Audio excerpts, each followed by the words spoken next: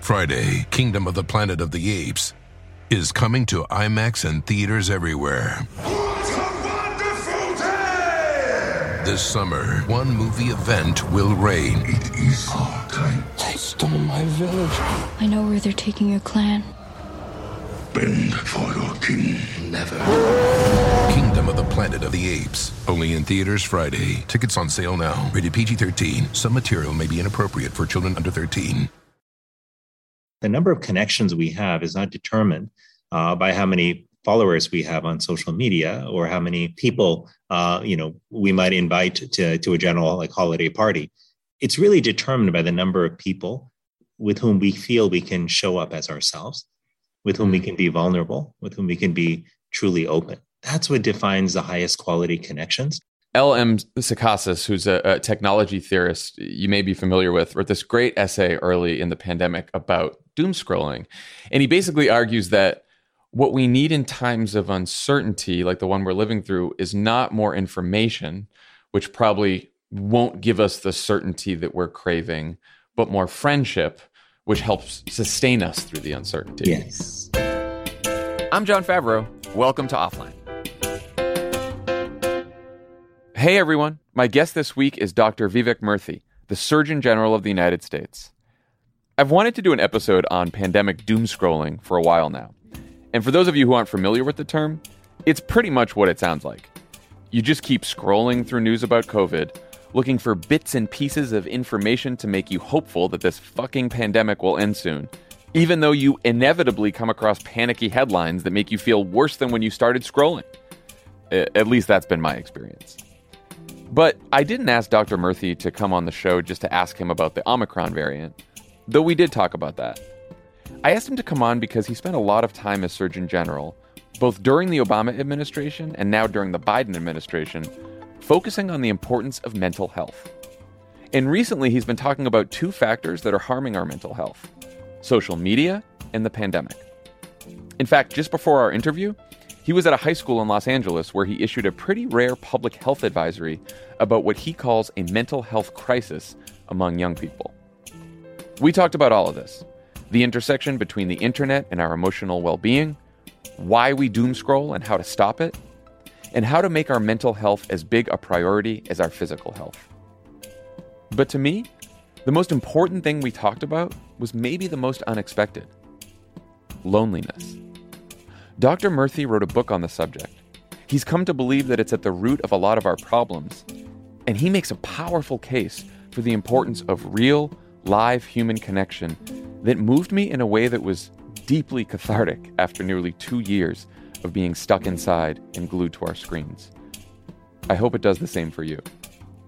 As always, if you have questions, comments, or complaints about the show, feel free to email us at offline@crooked.com. Here's Dr. Vivek Murthy.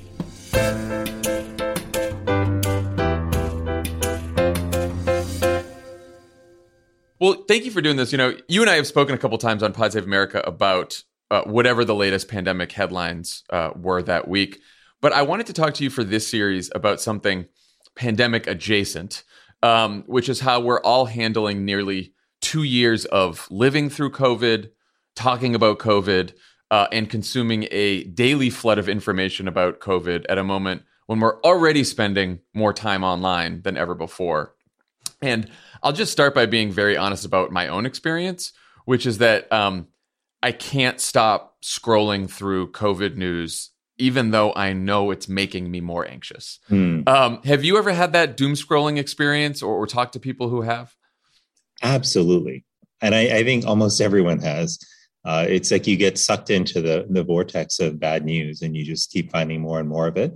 And part of the reason we keep finding more and more of it is because the algorithms, as you know, on social media platforms are often designed to serve you up of more of what you consume. But look, I think it's a very common experience. And the question is, how do we break that cycle? Yeah. What can we do in those moments when we find ourselves descending into, that sort of despair, if you will? Because it's not just about the despair. It's what it's also shoving aside in our life. Like if you're like me, you probably experienced some of that when you're supposed to be asleep, right? You're, about to go to bed and you're like, let me just check my phone. And then before you know it, you're in Article 7 that's making you feel even worse about the world, and you've lost out on an hour of sleep. So this is, I think, coming at a big cost to a lot of people in our country. Why do you think it's so hard for so many of us to stop doom scrolling? What do you think we're all looking for? Well, I think when you find content that is compelling, whether that's because it inspires you or because it alarms you, it's hard not to pay attention. It's like when you see a car crash, or when you see something bad happen to someone, our eyes are drawn to it, whether it's positive or negative. And I think that the way, again, we consume content is very related to the way that platforms are constructed and intentionally designed, which is to serve you up more and more content that will grip you, because many of these platforms, frankly, are built on business models where they profit off of the time you spend, regardless of whether that's time well spent. So I don't think it's because people are fundamentally flawed or broken that they are doom scrolling in that way. I think we are interacting now with technology platforms that understand human behavior and the brain very well. And they've designed themselves to maximize our engagement, even if that comes at the cost of our mental health and well-being. There's also something about the way pandemic news is presented and discussed, especially on Twitter. So I've noticed this dynamic where experts and non-experts will fight over whether some COVID take is either too optimistic or too pessimistic. And I wonder, as an expert yourself, though not one who gets into Twitter fights, so that's good, do you have a philosophy on how best to communicate about public health in the middle of this pandemic to non-experts like me in a way that's honest and realistic, but still hopeful?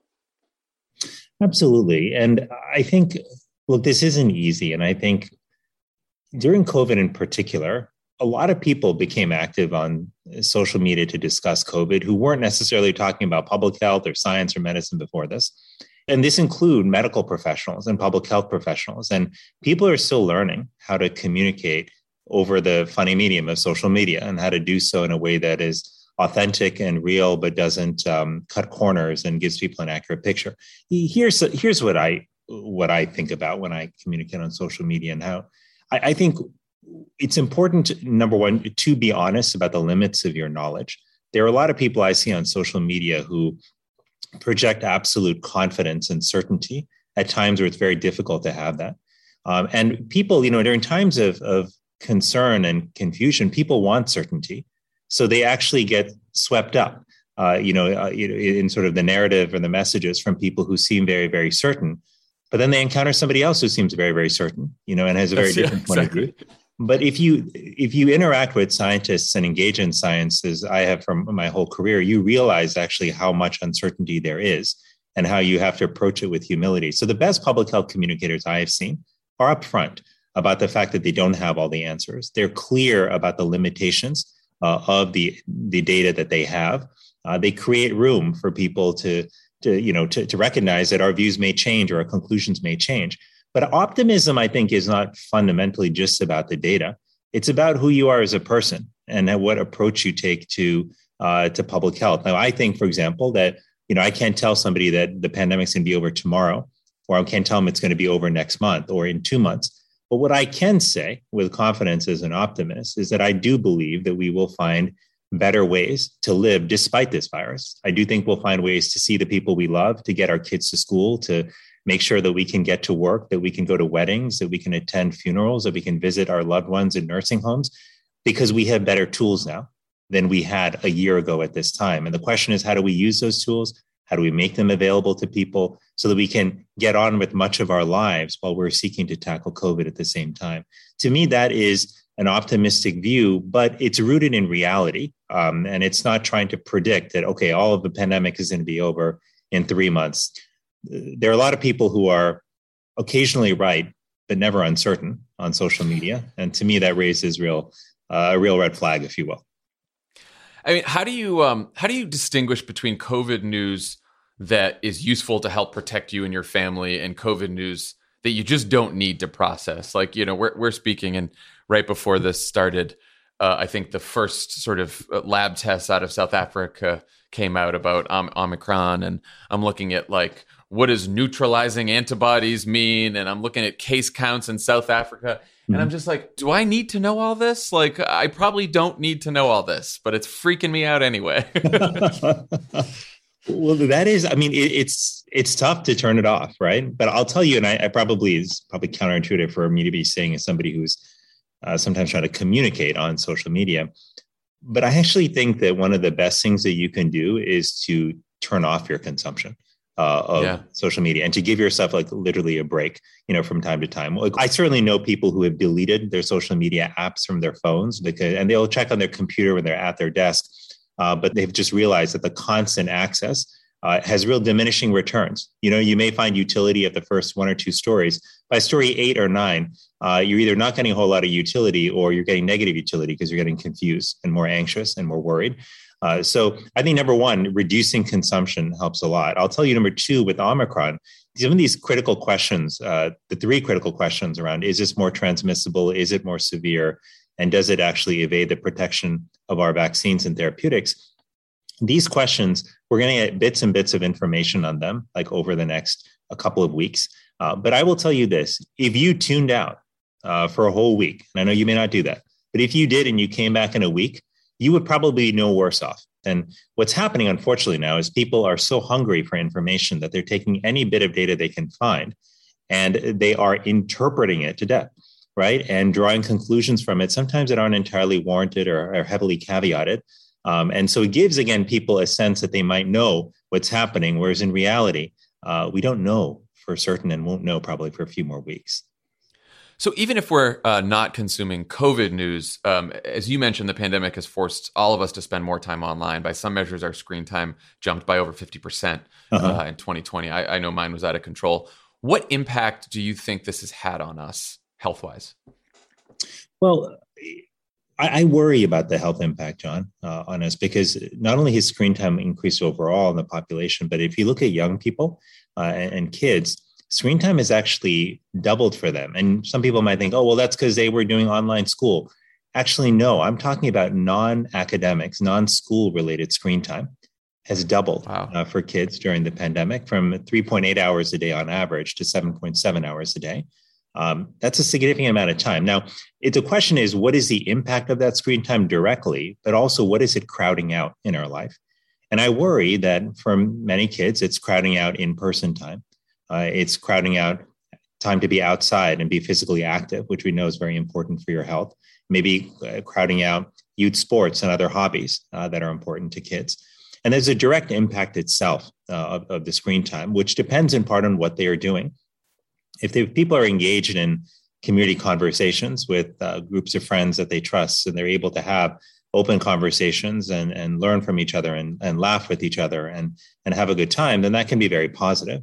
But if people are engaged in wars of words, if you will, like on social media, if they're doom scrolling, on their, 5th, 6th, 7th hour on their device, of the day, that can actually be quite harmful to their mental health and well-being. And John, I'll just say this also, that one of the great costs of the pandemic, which is built on a problem that we were dealing with pre-pandemic, is the increase in isolation and loneliness that many people feel.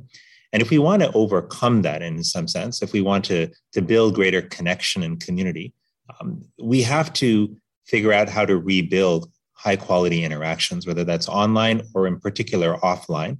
And I worry that the experience of the pandemic, especially the increase in screen time, it threatens that goal of building a greater connection and community. And so it does worry me. You've written that the values of social media, sensationalism, us versus them rhetoric, curating one's life to seem perfect, are not working for us and are leaving many of us feeling inadequate and unworthy.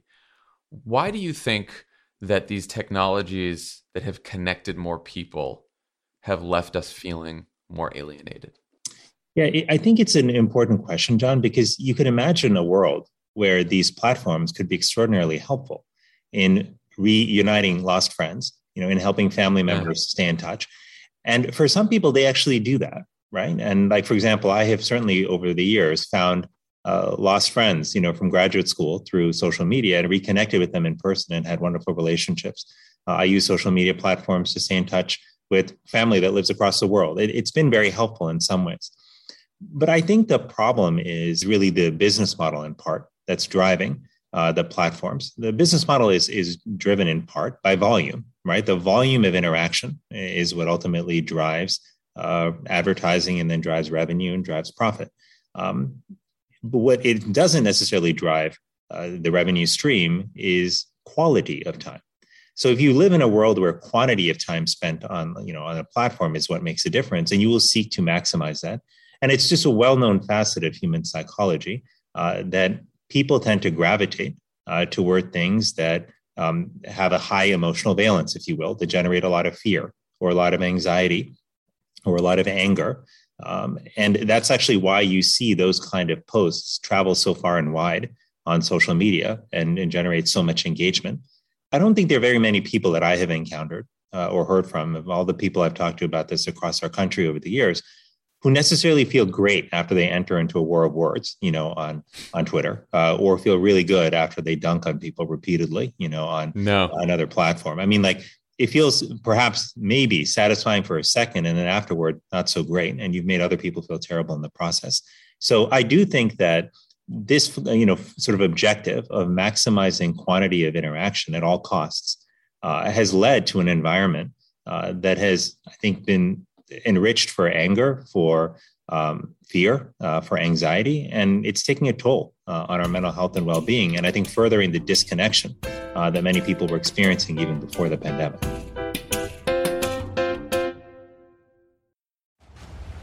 Friday, Kingdom of the Planet of the Apes is coming to IMAX and theaters everywhere. What a wonderful day! This summer, one movie event will reign. It is our time. They stole my village.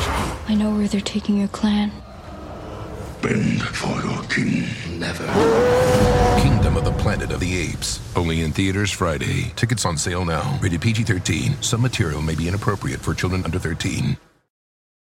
The living room is where you make life's most beautiful memories. But your sofa shouldn't be the one remembering them. The new life-resistant, high-performance furniture collection from Ashley is designed to withstand all the spills, slip-ups, and muddy paws that come with the best parts of life. Ashley high-performance sofas and recliners are soft, on-trend, and easy to clean. Shop the high-performance furniture in-store or online at ashley.com. Ashley, for the love of home. Here you are, BPMs high, sweat dripping, body moving, tongue panting. You're working hard, real hard, and you're thirsty. You need vitamins, nutrients for peak performance and energy. And your plants do too. Aw, I mean, just look at the little guy. Water-soluble plant food from Miracle Grow is full of essential nutrients. Just a little scoop into your watering can and boom, instant feeding and bigger, more beautiful plants. It's kind of like a sports drink for your plants. You may have to suffer from heat, but your plants do not.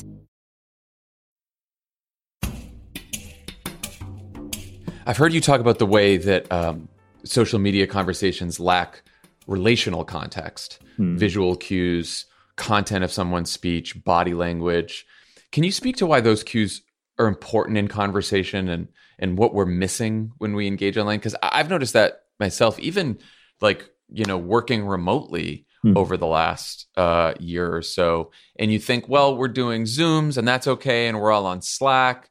But just having been back in the office and talk to people in person, you just notice a difference in the quality of the conversation because you can pick up on those cues, Absolutely. John, you and I have small children, right? And when our kids were really small, before they could understand a word we said and before they could say a word, we were able to communicate in part through visual cues, right? They appreciated not just the sound of our voice, but our facial expressions, our touch. And the truth is that babies have evolved that way because as human beings, we need all of those signals to understand and communicate with each other to the fullest extent. It's why, over thousands of years, we evolved to be able to interpret those signals as well. So that when you're having a conversation and someone's saying something, but their body language doesn't match it, that puts up a red flag for you that you might be missing something, or maybe they're not feeling comfortable with you. Maybe they don't trust you to be open.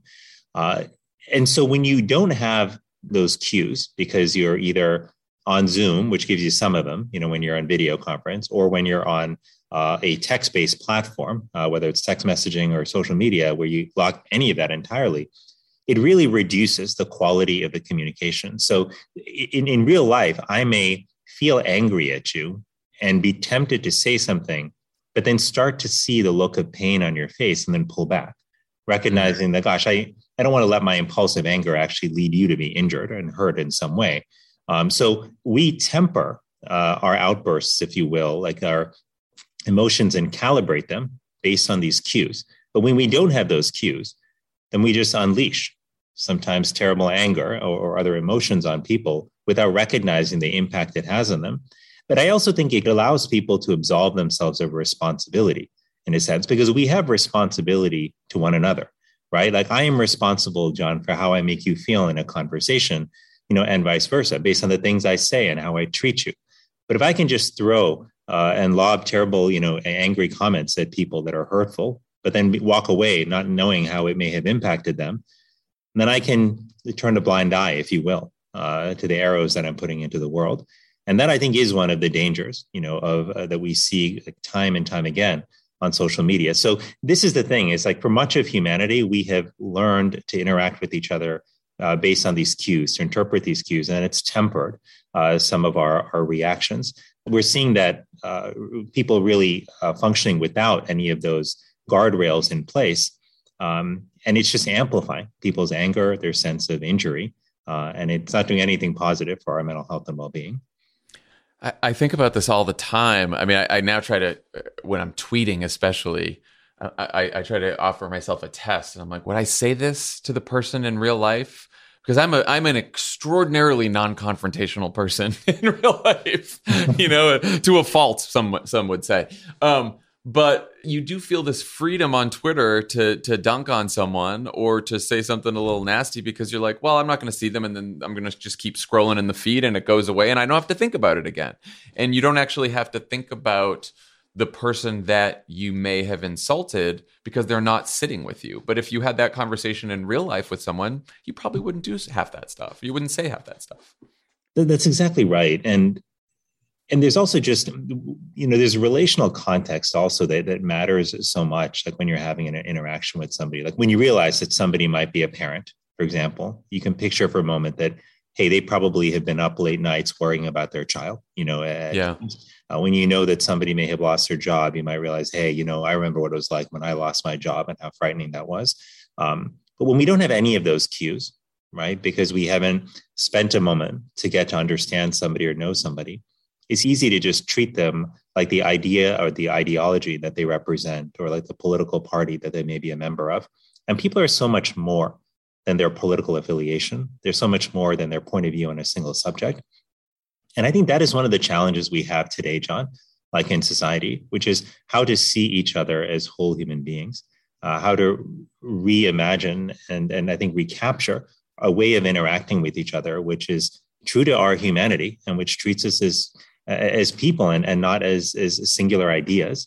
To me, that is at the heart of how we have to slowly, but hopefully surely rebuild a greater connection and a sense of community. Because right now I'm really worried, John, that the growing fragmentation and polarization that we're experiencing in society is in some ways getting worse, and there are platforms that profit from that. There are people who benefit from that, no doubt. But it doesn't change the fact that for your kids and my kids growing up, that we don't want them to live in a world where everyone is angry at each other all the time, where the internet is a minefield, where people are just tossing grenades at one another all the time, and where there's just a practice of judging people before giving them the benefit of the doubt or before pausing to understand them. That's not the world we want for our kids. It's not the world we want for ourselves. But it starts with actually what we choose to do. I love what you just said, that you do of pausing to ask, would you say this to somebody in person before you write it on social media? I actually do that with emails. Also, sometimes if I'm really frustrated or angry, I'll think about writing an email. And sometimes I'll actually start writing it. But then I remember an old mentor of mine who told me, never send something when you're angry, never say something, never write something, never post something. And so I'll always wait before I click send and then try to get in a better place of mind, but sometimes that's actually remembering something about that person that was really positive, that I really enjoyed. Sometimes it's just distracting myself and going to something that does give me joy, like playing with my children for 5 minutes or something. And then I'll come back to the message and I'll realize, I don't want to send this. I'm going to regret this. I feel like this must be working for you because I know we've only spoken a couple times, but it's really hard for me to imagine you getting really angry and flying off the handle. You seem like a very kind, rational human being. So whatever you're doing must be working. No, I get angry, at times, if you meet my wife, you'll see that she's a really calm one, like in our relationship.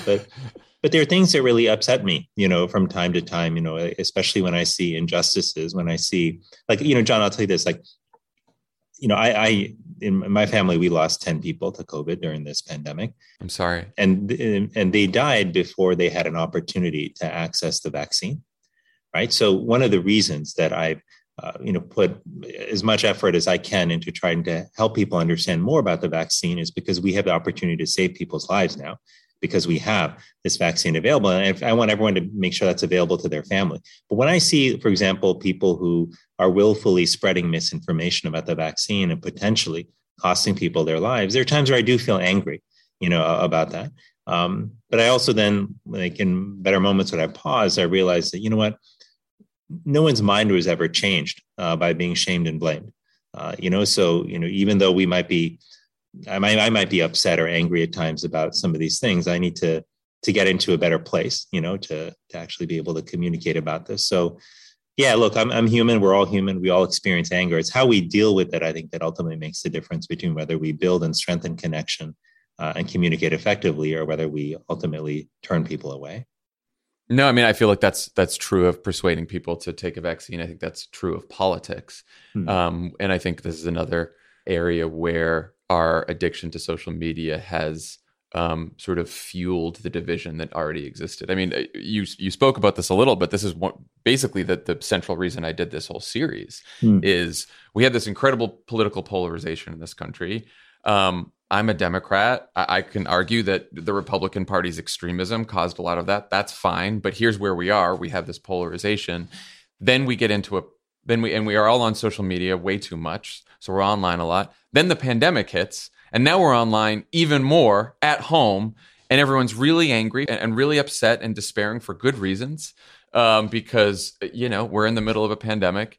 And I just think I really worry about sort of the state of the country and how we'll be when we come out of this. And I know you worry about this too. I know you just came from a high school here in LA where you spoke about the mental health challenges facing young people because of this pandemic. Do you think that sort of our mental health, both individually and collectively, has been a big enough part of the national discussion during this pandemic? It's a good question, John. I think that our mental health and well-being has been one of the greatest casualties of this pandemic, but it's been an invisible price that we've paid. And so it's less obvious than the number of lives we've lost or hospitalizations we've incurred, the number of people who have tested positive. So we track what we see, but I think that often means that we're not paying attention to hidden costs like mental health. So I do worry about it. And the other thing that, we sort of learned over many years from the experience with natural disasters is that many people's mental health challenges actually will crest after the immediate threat has resolved. Right. And you can understand that. It's sort of like in the midst of a crisis, we pull it together. We just try to figure out how to get through. But then we sort of realize the full impact that the crisis has had on us. And that's when we can really struggle. So I worry about kids. I met some kids, in a roundtable yesterday, high school students who were extraordinary at King Drew High School in LA. And gosh, the stories they were telling me, John, were heartbreaking. Not only had many of them lost loved ones, and 140,000 people, actually young people in our country, have lost a caregiver during this pandemic because of COVID-19. But they talked about just being isolated from their friends for a long period of time. They talked about the stress on their parents, many of whom were struggling with their jobs during the pandemic, and how that filtered down to the kids in terms of the stress that they felt. So I do think that our mental health has taken a big hit, but I actually think there's also a silver lining here, potentially, John, as I see it, which is that one of the things I think many people have come to realize during the pandemic is that the relationships that they had in their life were a lot more important to them, perhaps, than they may have realized. Perhaps some of us, myself included, took some of those relationships for granted. But when we weren't able to see people as readily as we otherwise were, it sort of made us realize, gosh, those relationships really made a big difference and were just nice to have. They were really critical for our overall health and well-being. I say this all the time. I went into the pandemic. I've never been sure if I'm an introvert or an extrovert, because I'm not the type of person who will like go to a party and talk to a bunch of strangers, but I am the kind of person who really loves being around my circle of friends, my social circle. And I had this combo during the pandemic where, of course, we were shut in because it was the middle of the pandemic, and then we had Charlie, and so now we were new parents, also in the middle of pandemic, and I had real struggles in those months after he was born. Not only just the struggles that every parent has with a new baby, but I like lost a bunch of weight, and I was really sad, and I realized it was because the relation. I mean, I have a wonderful wife, and we have a fantastic relationship, and so thank God for that. Beyond that, beyond my immediate family, I wasn't seeing and connecting with the people that I love and talk to enough. And I hadn't realized until I started reading your book, which I want to get to, about loneliness, that's what it was. Wow. That's really powerful, John, to hear that. And let me ask you a question. How did you connect the dots there? How did you get the insights that like how you were feeling was connected to your lack of connection, if you will, to the people you love? Because I'm such a, I'm a workaholic, right? But I've always worked jobs that I find incredibly fulfilling, and there's sort of a collective mission to the jobs, right? I'm on campaigns, and I already started Crooked Media, and so I get a lot of joy out of the relationships I have with my colleagues, with the people I'm working with. A lot of my best friends are also people that I work with and have worked with in politics for a long time. And when you don't have that every day, and you're just texting folks, or you're Zooming folks once in a while, or you're just calling your parents, or you're calling your family, and you don't have those moments when time isn't structured, because we'd have this thing where maybe we'd go see some of our friends and sit in someone's backyard 6 feet apart for 10 minutes, and everyone's sort of staring at each other, and you do a half hour of catching up, and then you go back home, and then it's another week until you see people again. That was like the middle of the pandemic, right? That was the experience.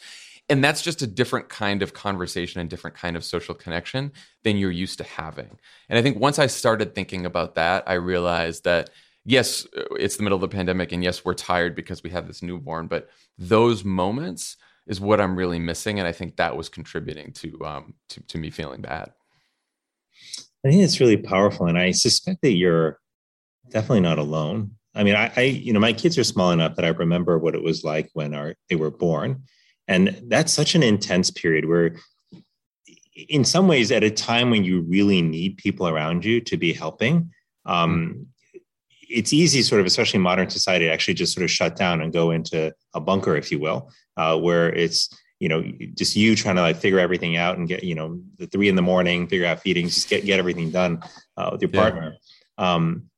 And if you're just happening during the pandemic, where you especially it's not as easy for people and family to come and help out, that can be really incredibly tough, at one of the most stressful times of your life.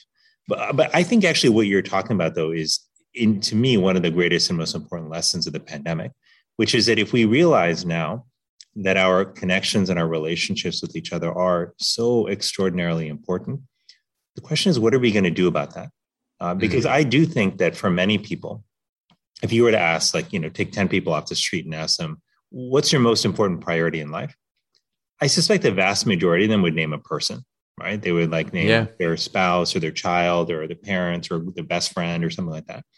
But then if you look at how we live our lives, John, and I always say this about myself, especially pre-pandemic, my priorities, as judged by where I put my time, attention, and energy, probably not as much on people as they were on work. Right? Yeah. I mean, brutally honest about it. Even though I would say the people in my life are the most important to me. And the pandemic really forced me to grapple with that discrepancy, that inconsistency, and just say, well, what would it look like to really live a life where I put people first, where I built my life around my relationships and then fit work in as best I could, or other priorities, versus the other way around. And very interestingly, when you look at what's behind the Great Resignation, John, that's taking place right now, with millions of people either quitting their jobs or questioning their jobs. While there are certainly many people who are able to do that are often in a position of privilege, right, of being able to have a choice about whether to work or not. These unprecedented numbers, I think, tell us that people are looking for something different. Now, In the conversations that I've had with many employers, I've come to see that some employers think that this is because people are holding out for bigger paychecks. Now, that may be one part of this, but I actually think it's a small part of it. I think what many people are reacting to is just a recalibration, a reckoning, if you will, during this pandemic of what really matters. What do they really want out of their life? Some people have moved to be closer to family and are saying, do I really want to move back if I have to come back in person? Other people have realized that the 2 hours they spend commuting is time that they're now spending actually having dinner with their family, and they don't want to let go of that.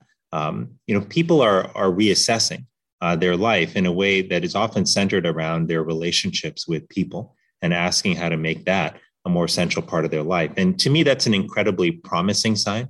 It's a silver lining. But what worries me, John, is that the fact that people are contemplating maybe making longer term changes that center around people does not mean that we will actually do it, right? Because this could be a moment that fades and where we just recede, in a sense, back to 2019 with all the goods and downsides, of that time.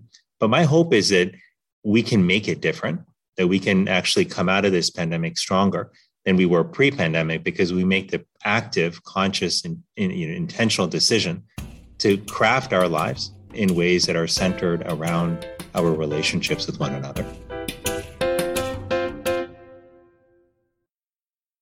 As a chef and a restaurant owner, I'm as meticulous about my cookware as I am about my ingredients. That's why I love Made in Cookware. Each pan they make isn't just designed to perform, it's crafted to last. As a mom, I love that I can trust Made in. It's made from the world's finest materials, so I can feel good about what I'm feeding my family. I'm Chef Brooke Williamson, and I use Made in Cookware. Shop chef quality pots and pans at madeincookware.com. Friday, Kingdom of the Planet of the Apes is coming to IMAX and theaters everywhere. What a wonderful day! This summer, one movie event will reign. It is our time. They stole my village. I know where they're taking your clan. Bend for your king. Never. Kingdom of the Planet of the Apes. Only in theaters Friday. Tickets on sale now. Rated PG-13. Some material may be inappropriate for children under 13. Whether you're a morning person or a bedtime procrastinator, everyone deserves a mattress that works for their style. And you'll find the best mattress for you at Ashley. The new Temper-Adapt collection at Ashley brings you one-of-a-kind body-conforming technology, making every sleep tailored to be your best. The collection also features cool-to-the-touch covers and motion absorption to help minimize sleep disruptions from partners, pets, or kids. Shop the all-new Temper-Adapt collection at Ashley, in-store or online at ashley.com. Ashley, for the love of home.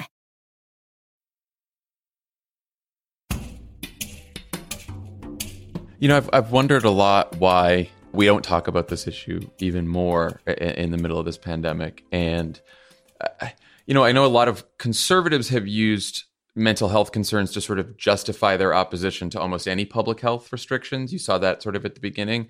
And sometimes I wonder if that's prevented liberals from talking more about this crisis, because it's yet another issue that's become politically polarized, right? Either you complain about restrictions because they're harming our mental health, or you say, no, it's more important to save people's lives. We should focus on that first, and we can worry about everything later. And that's become a both sides thing.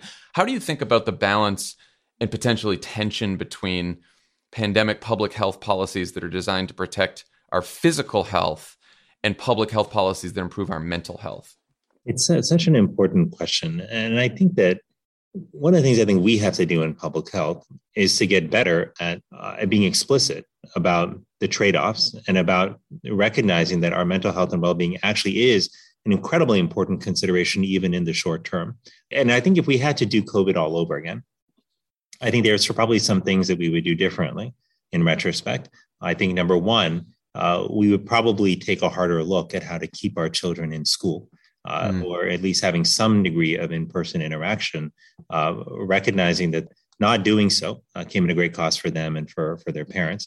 I think the other thing that we would do is actually look at visitation policies in hospitals and nursing homes. You might remember in the beginning of the pandemic, visiting privileges were taken away in many institutions because people were worried about spread. But that led to these heartbreaking stories of family members not being able to be with their loved ones when they died, having to say goodbye via Zoom. It led to people missing out on the last months of a loved one's life who was in a nursing home because they weren't able to see them for those last few months. Those are extraordinarily high prices to pay if you think about it in terms of people's well-being. And I think we would probably find ways to strike a better balance, if we had to do this all over again. But look, we were at the beginning of a pandemic that we didn't fully understand. But I do think that part of the challenge we've had as a society, John, is that we've never looked at mental health on equal footing to physical health, right? That's been true not just in society, it's been true specifically in the medical system, right? I look at how much time we spent learning about mental health and well-being in medical school compared to everything else. There's no comparison. I leave the same in residency training. And that is actually, I think, somewhat still reflected in public health, even though public health has made a lot of advances as a field in recognizing the power of mental health and importance.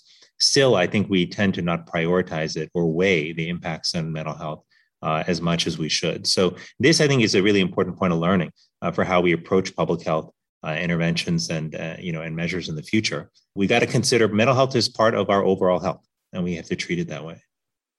So, you've been interested in these issues long before the pandemic. I mentioned this, but your book is fantastic. It's called Together, The Healing Power of Connection in a Sometimes Lonely World. We've just mentioned loneliness briefly, but I think a lot of people think about loneliness as physical isolation. You define it in a different way. Can you talk about that? Absolutely. And I'll tell you, John, this is not an issue that if you told me 5 years ago I'd be focused on, that I would have, sort of thought would have any credibility to, because I thought, gosh, I was focused on 50 other things. But this is an issue where I was really educated by people around the country about how important and consequential loneliness is. And let's talk about what it actually is. So loneliness is this subjective feeling that the connections you need in your life are greater than the connections you actually have. And in that gap, you experience loneliness. It's a feeling that can be painful, that can actually feel physically painful to people at times. But it's also a feeling that over time can increase our risk of depression, anxiety, premature death, heart disease, sleep disturbances, dementia, and the list goes on and on. The bottom line is loneliness has impacts on our mental and physical health. But loneliness is different from isolation. Isolation is more a objective descriptor of the number of people you have around you. But one of the things I came to see, John, when I served as Surgeon General during the Obama administration, was that you can be surrounded by lots of people and feel quite alone. In fact, I would go to college campuses around the country, talk to students who were surrounded by hundreds and sometimes thousands of other students on campus, but who would tell me that they felt profoundly alone. There were many times also me as Surgeon General, and as somebody who had experienced loneliness for many parts of my childhood and at times during adulthood. As Surgeon General, I was surrounded by people all the time. But there were times where I experienced actually loneliness because I realized that as part of my sort of fully immersing myself in work, I had made the mistake, John, of letting some of my time and with old friends diminish, and in some cases disappear altogether. I had lost my contact, with family and friends, and done so because I thought, I don't know how much time I have in this job. I just want to do as much good as I can. And these are the stories we tell ourselves about why we cut ourselves off from our relationships.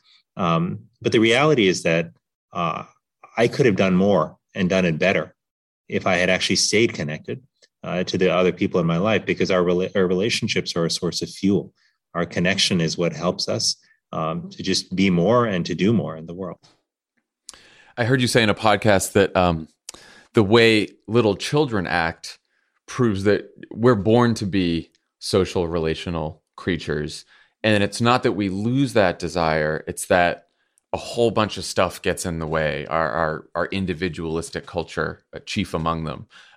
Can you talk a little bit more about that? What gets in the way? Well, absolutely. And this is where becoming a parent for me has been such an educational experience. I've learned so much from watching my children and how they engage with the world. Like kids, for example, have this remarkable ability to find joy and wonder in the mundane, right? They can look at the spot on the wall and just be fascinated by it, And, we might be worried about what's happening in the stock market or what's happening with the number of, COVID cases or restrictions here or there, but they're finding joy in the moment. But I also find the way children treat one another, is so powerful. Like so many children, I find their instinct is just to reach out to other kids, is to be kind. I still remember my son, whenever somebody would come over, he would just give them a hug. That was Charlie is just starting to do that now, and he says hugs, and then he just goes around and he just now he's like hugging inanimate objects too. But that's okay, we're fine. He can hug everything, But it's such a powerful instinct, and it seems so natural, It is, and I actually think it is and remains, I think, throughout the course of our life, our deepest instinct, which is to connect with other people, to do so in a way that's informed and driven by love and kindness and compassion, not by fear, anxiety, or anger. But something happens to us as we get older, right? We come to learn, or we're taught maybe through our difficult life experiences or from the people we see around us, that if you're open with your feelings, that people will take advantage of you. And we come to learn that if you express kindness towards somebody and they don't express it back, then that means you've been rejected. And then that leads people to feel bad about themselves, right? So all of these things happen to us, which interfere with our ability to fully show up as who we are. And that's why I actually think so much of rebuilding a connected world and a connected life, it's not about becoming somebody that we are not. It's about returning to who we fundamentally were when we came into this world, who we've been for thousands of years. It's not an easy thing to do.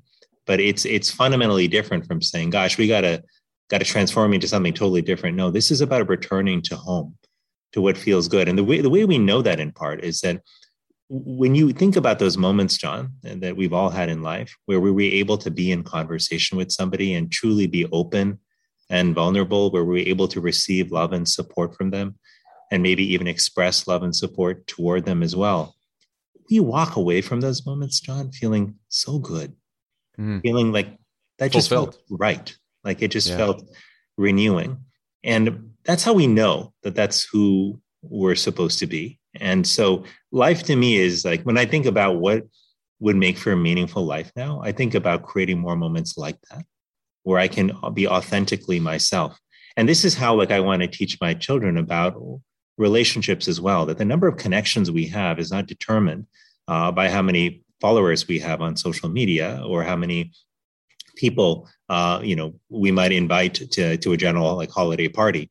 It's really determined by the number of people with whom we feel we can show up as ourselves, with whom we can be vulnerable, with whom we can be truly open. That's what defines the highest quality connections. And a lot of people unfortunately don't have those connections, because those are we call those intimate connections, right? They're sort of the closest circle of friends. There are also relational connections that people have, with work colleagues and others who come in and out of your life. You may not necessarily be best friends with them, but they're people who you share an experience with. And then there are community connections, if you will, the relationships we have with people who might be part of the same church or synagogue group, or they might be a part of an organization that we volunteer with. As human beings, we need all three types of connection in our life. But truly, it's those intimate connections that most often make us feel like we are seen and heard, like we're understood. They make us feel at home. Well, just to bring things full circle, L.M. Sakasis, who's a technology theorist you may be familiar with, wrote this great essay early in the pandemic about doomscrolling. And he basically argues that what we need in times of uncertainty, like the one we're living through, is not more information, which probably won't give us the certainty that we're craving, but more friendship, which helps sustain us through the uncertainty. Yes. Would you agree with that? Absolutely. The more we learn about human relationships, the more we learn about how powerful they are as a source of healing, as a buffer for stress and anxiety. This is to me one of the most powerful things about relationships, is that we have survived over thousands of years because of the relationships we had with one another. The person who tried to go it on his or her own, thousands of years ago when we were hunters or gatherers, what happened to that person? They died, right? They got eaten by a predator, or they starved because of an inconsistent food supply. It was the people who built trusted relationships that truly survived. And John, when I think about, again, to come back to our kids, and so much of our life surrounds our kids when we're parents. And for me, it's changed the filter through which I think about the world. Too. But when I think about what I want for my children, more than anything else in the world, right? It's that I want them to be happy. I want them to be fulfilled, right? I want them to have deep meaning, like in their life. But that is not going to come necessarily from the job they have or how much ends up in their bank account or how many awards they have to put up on their wall. And to me, that's what the thing that I worry about with modern society, right? Because modern society tells us that our self-worth comes from whether or not we are successful. But it defines our success as our ability to either accrue wealth, power, or fame. Those three things, are what we define as being successful. And if you have all three, wow, you're super successful. Like, think about the movies that we make and the books that we write about individuals that we hold up as successful. They're often people who have achieved fame, power, or wealth. But the reality is, when I think about people, John, that I have cared for in the hospital over the years, people who are at the end of their life, the people who are actually reflecting on the most meaningful moments of their journey, very few of them talk about how wealthy they are or how much power they had. Very few of them talk about how famous they were, how many followers they had on social media. What they would talk about in those final moments of life, John, were their relationships, the people they loved, the people they missed, the people whose life they were grateful to be a part of. It's just so clear, John, that in those final moments of life, when everything but the most meaningful strands of life fall away, that what rises to the surface are our relationships. And I just don't think that we have to wait till the end of our life to come to that realization. I think COVID has given us an opportunity to reset, to reassess, and to understand what really and truly matters in life. And that is our relationships with one another. And that's what I want for my children, is for them to lead a truly connected life. It's why I think we have, not just an opportunity, but an imperative to invest in our relationships as individuals, but also as a society to figure out how our institutions can support relationships. Like, how do we design workplaces that support healthy relationships between colleagues? How do we design schools that give kids a foundation for building healthy relationships from the earliest of ages? And how do we create neighborhoods which model for our children that community is more than the family that you're born into? It can be your neighbors and those with whom you share, common grounds. So this, to me, is the great challenge, of our moment, but also the great opportunity. And if we seize that to build a more connected world, I think we will be more fulfilled. I think we will be healthier. I think we'll be happier. And that, to me, is the best definition of success that we can hope for. Well, I think that's a wonderful place to leave it, and a beautiful thought. Last quick question I'm asking all of our guests. What's your favorite way to unplug? How often do you get to do it? My favorite way to unplug is actually to tell stories to my children. I make up stories. I tell them imaginary stories. I've been doing that too now. Yeah. That's great. And so I love just lying down in bed with one of them on each side, holding them close, and then taking them through this wonderful, fantastic imaginary tale. And they love it. So I love that. Dr. Vivek Murthy, thank you so much. This was wonderful. I really appreciate the conversation. Well, thank you so much, John. I'm so glad to chat with you about this. Take care. You too.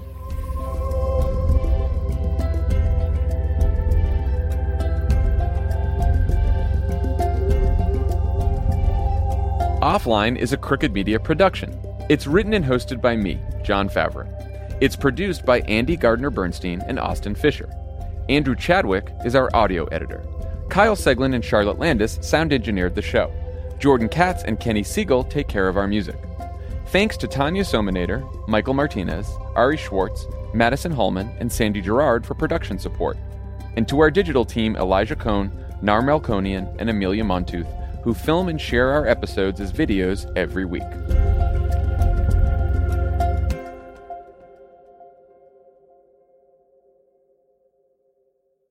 It's that time of the year. Your vacation is coming up. You can already hear the beach waves, feel the warm breeze, relax, and think about work. You really, really want it all to work out while you're away. Monday.com gives you and the team that peace of mind. When all work is on one platform and everyone's in sync, things just flow. Wherever you are, tap the banner to go to Monday.com. The living room is where you make life's most beautiful memories. But your sofa shouldn't be the one remembering them. The new life-resistant, high-performance furniture collection from Ashley is designed to withstand all the spills, slip-ups, and muddy paws that come with the best parts of life. Ashley high-performance sofas and recliners are soft, on-trend, and easy to clean. Shop the high-performance furniture in-store or online at ashley.com. Ashley, for the love of home.